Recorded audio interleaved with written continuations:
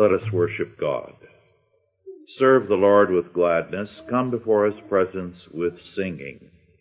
Enter into his gates with thanksgiving and into his courts with praise.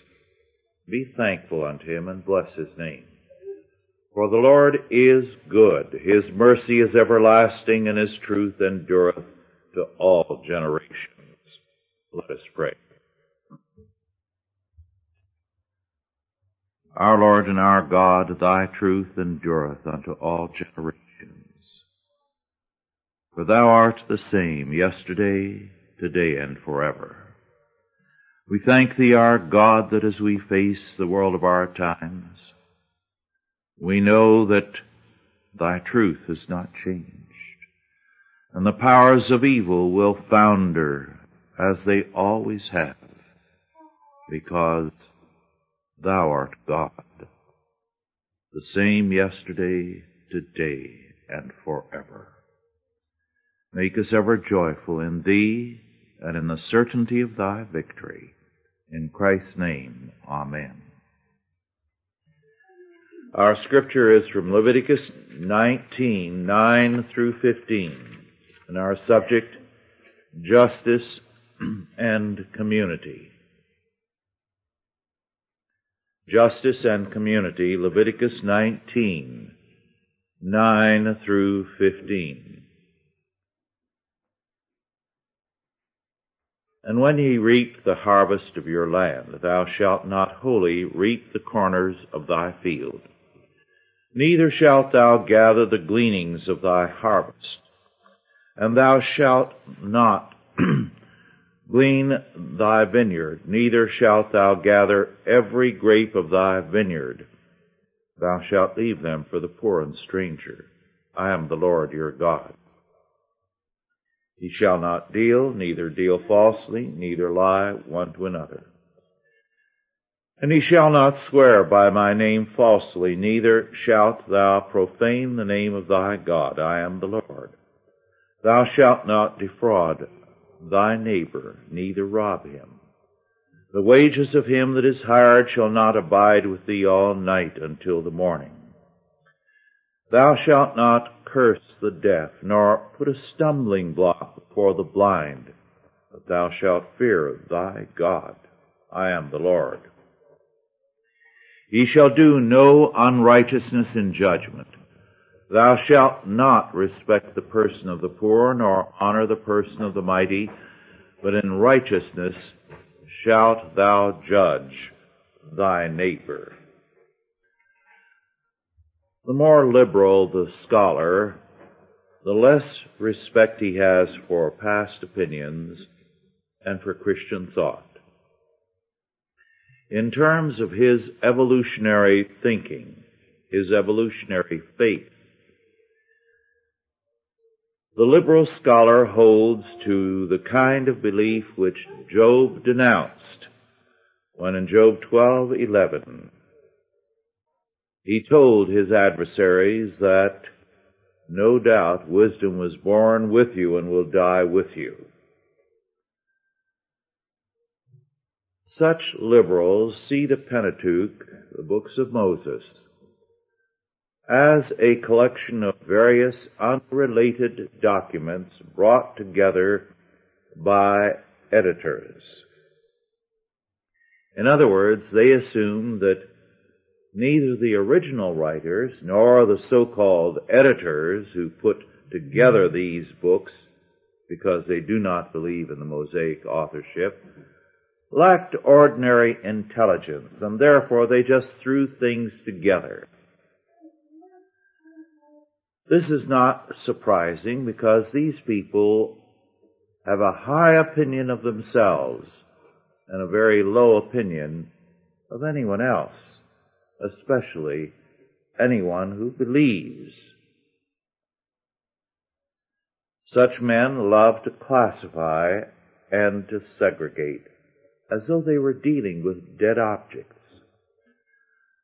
They see dissection and classification as necessities as they approach anything.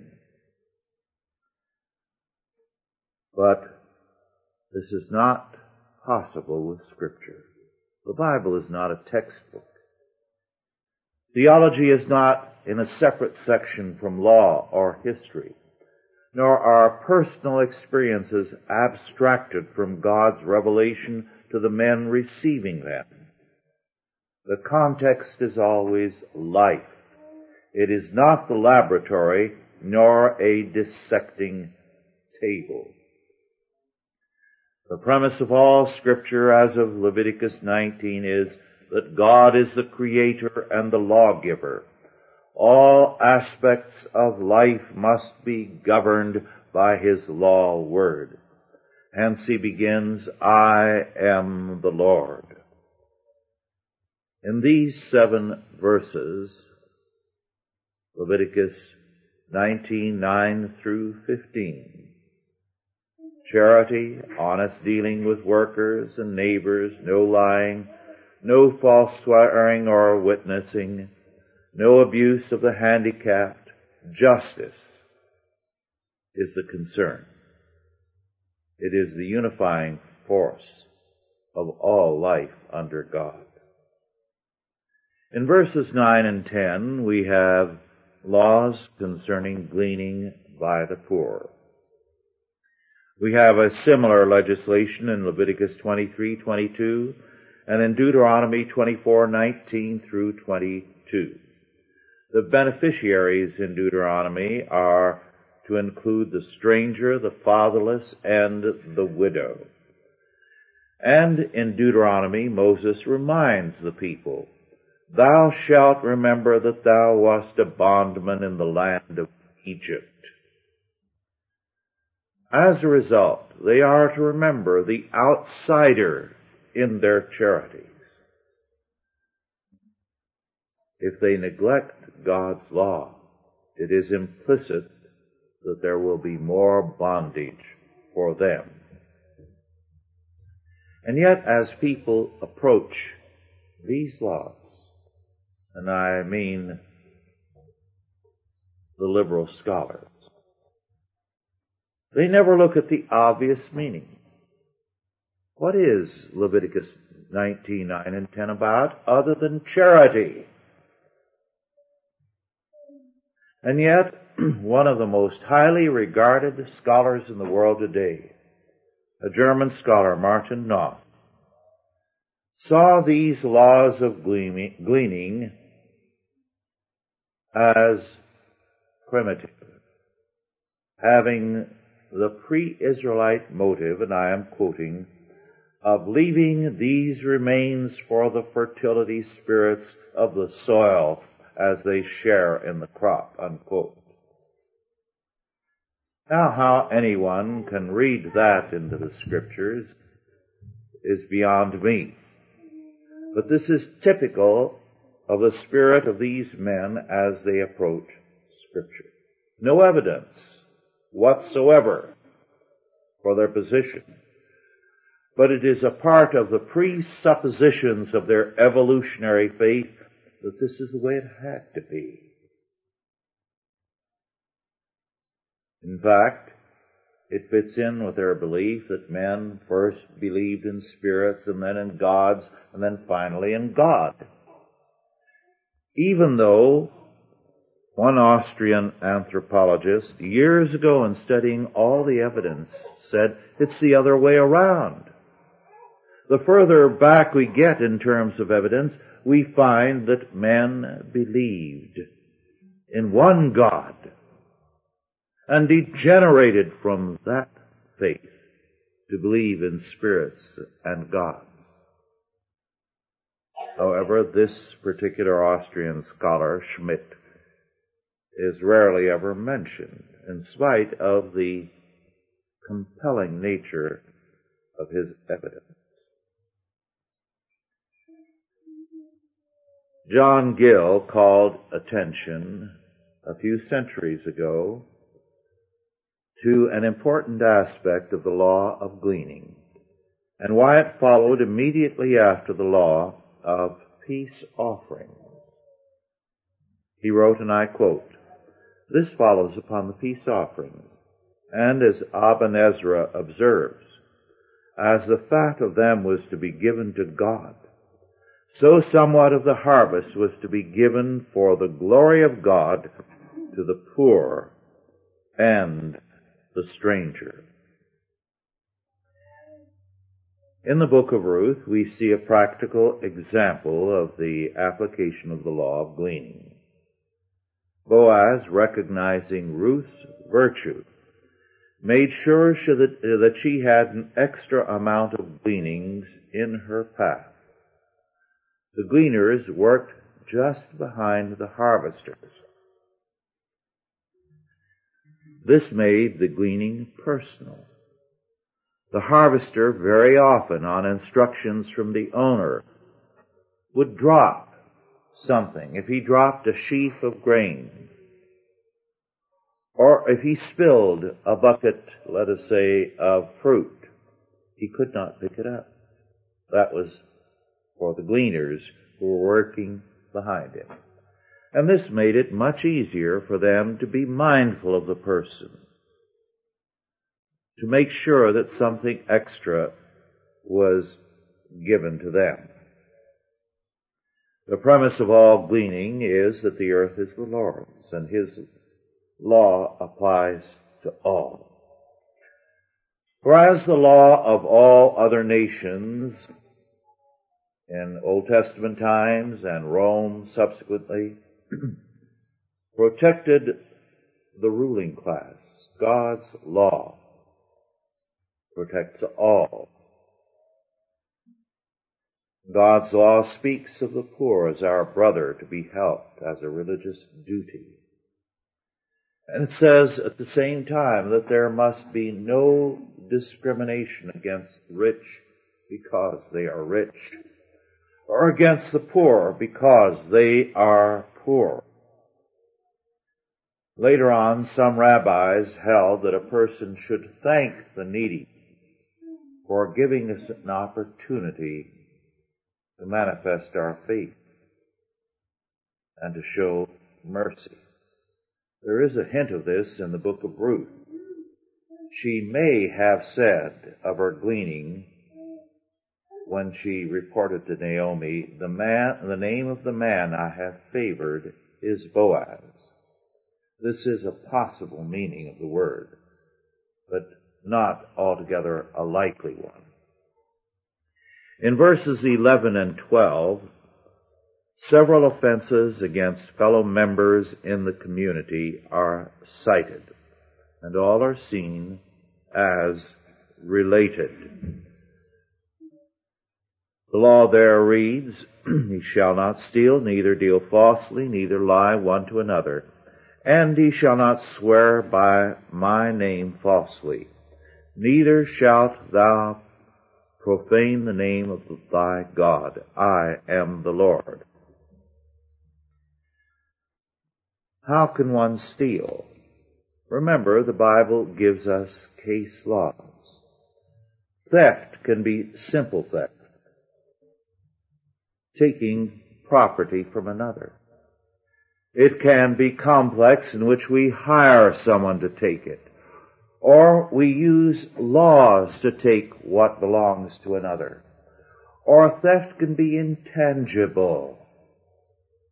If someone, by word or by writing, takes away your good name, damages your reputation, that for centuries has been seen as a form of theft. And for example, the rabbis cited Absalom as a thief because he stole the people's good opinion of his father David by ingratiating himself with all who were impatient because the courts were slow. And he would say, "If only I were the ruler, I would expedite, I would speed up justice." This he said not because he was interested in justice, but in power. And he was robbing his father of his good name. William Blake had a couplet which spoke of the same thing. "A truth that's told with bad intent beats all the lies that you could invent. The prohibition of theft is tied to the gleaning laws. Since all we have is God's, we cannot, in business or in charity, deal falsely with Him. God requires us to help the needy. We swear falsely by God's name, even when we call ourselves His people, if we are not honest with other men, nor merciful to the needy. Samuel Clarke, in commenting on these verses, said, and I quote, "The meaning of the 8th commandment is here expanded into the prohibition of theft, cheating, and falsehood.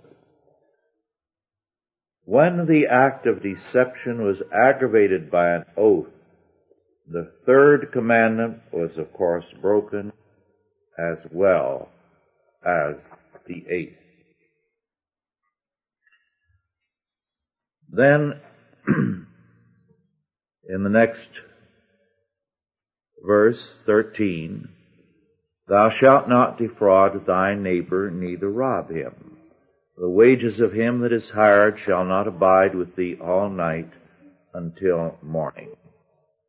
This was a restraint upon the strong to prevent the exploitation of the weak.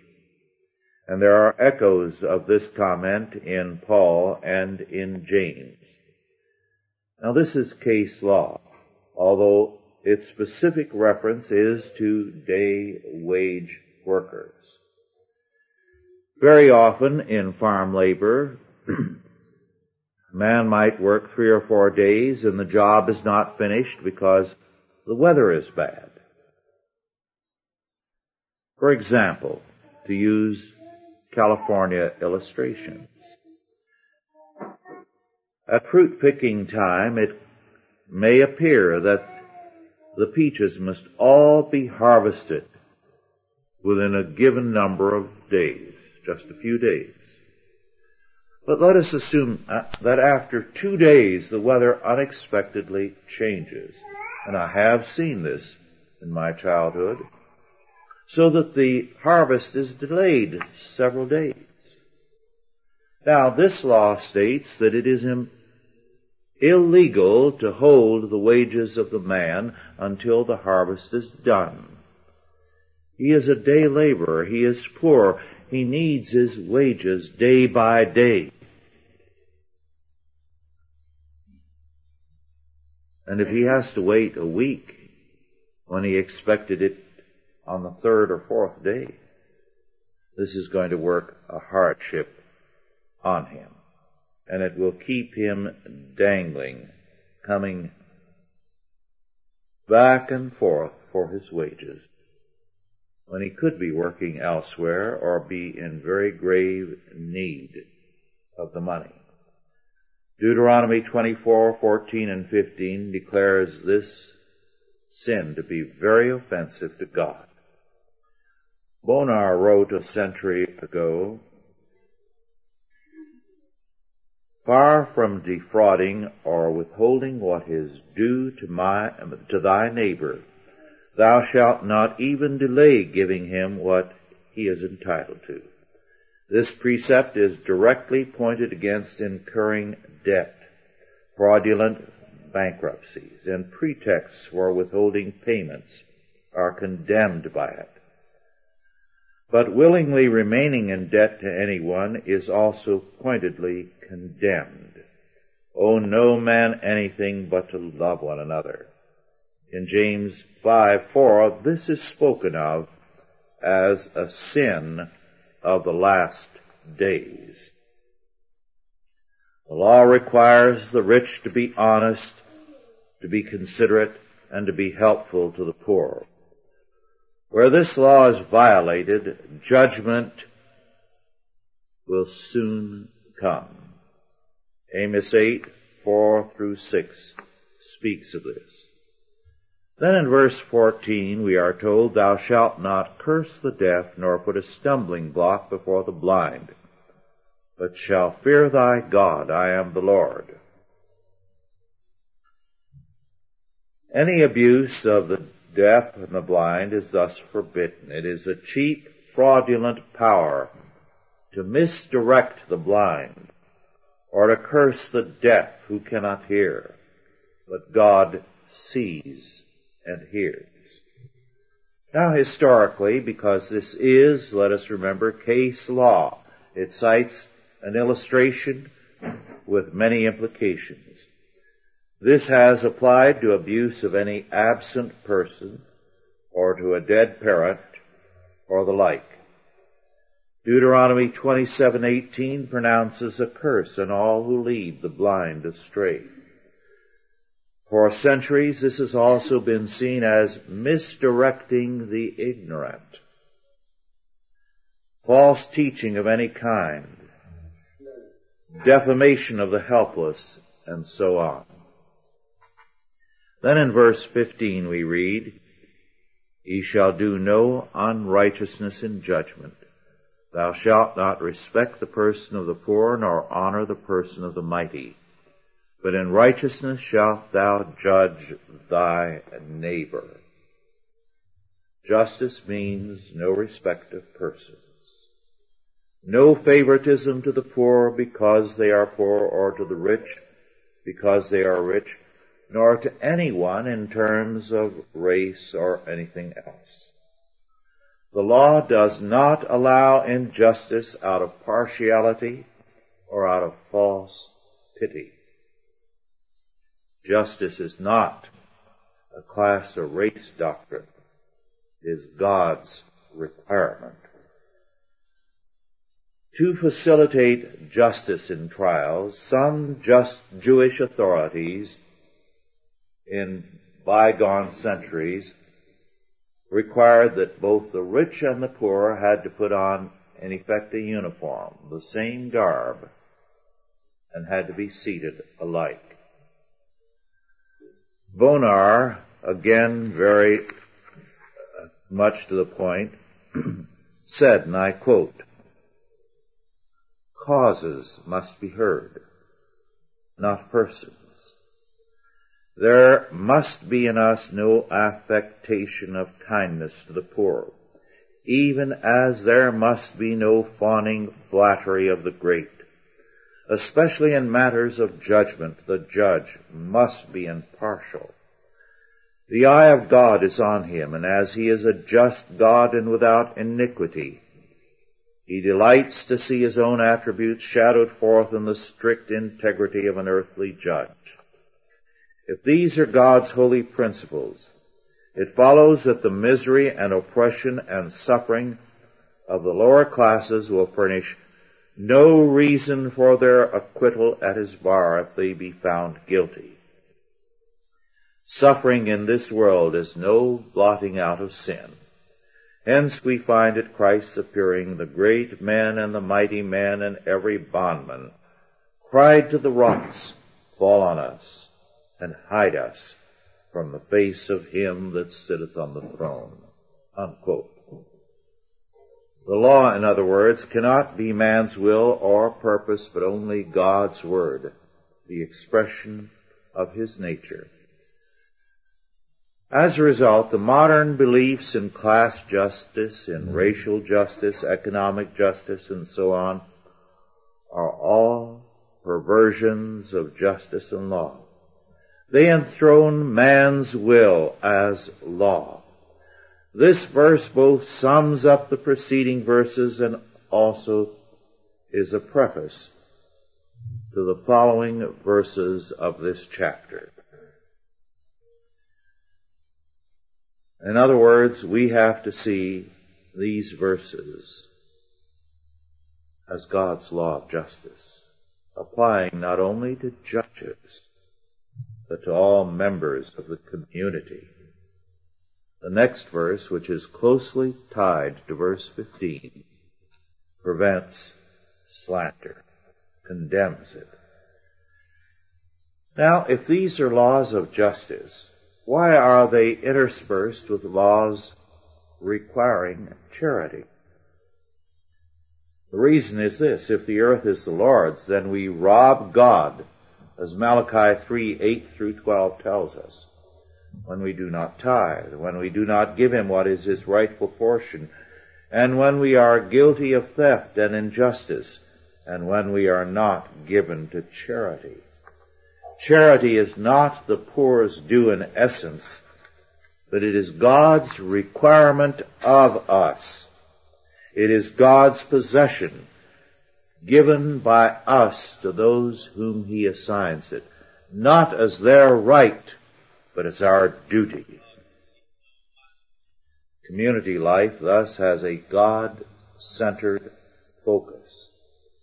If we are in communion with God, we are in community with his people, both rich and poor. In Christ we receive grace.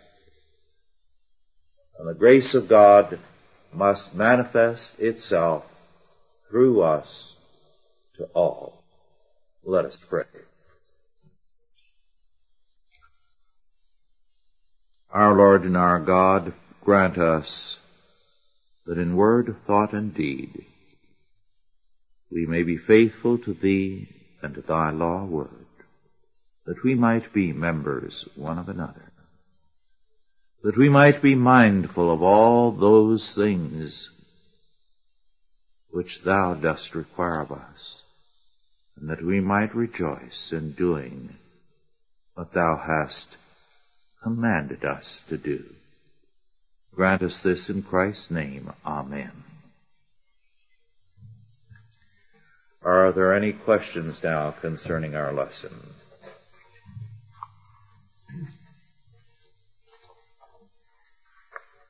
Yes.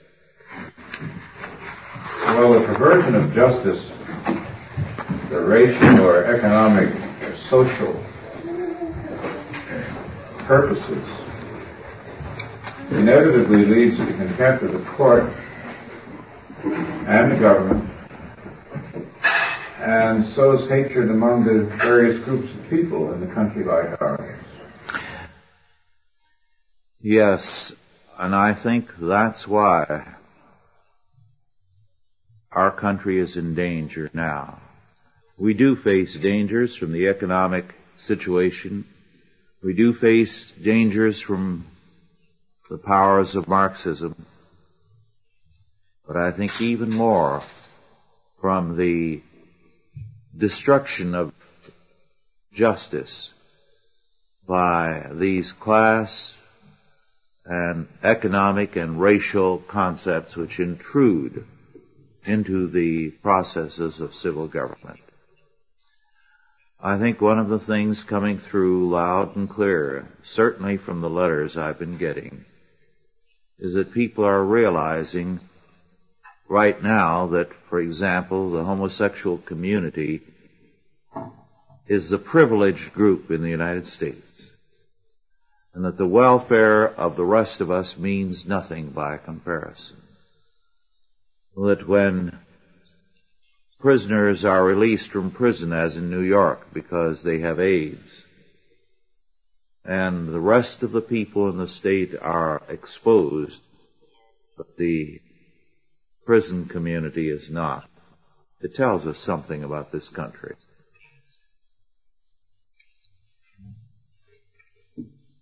Are there any other questions or comments?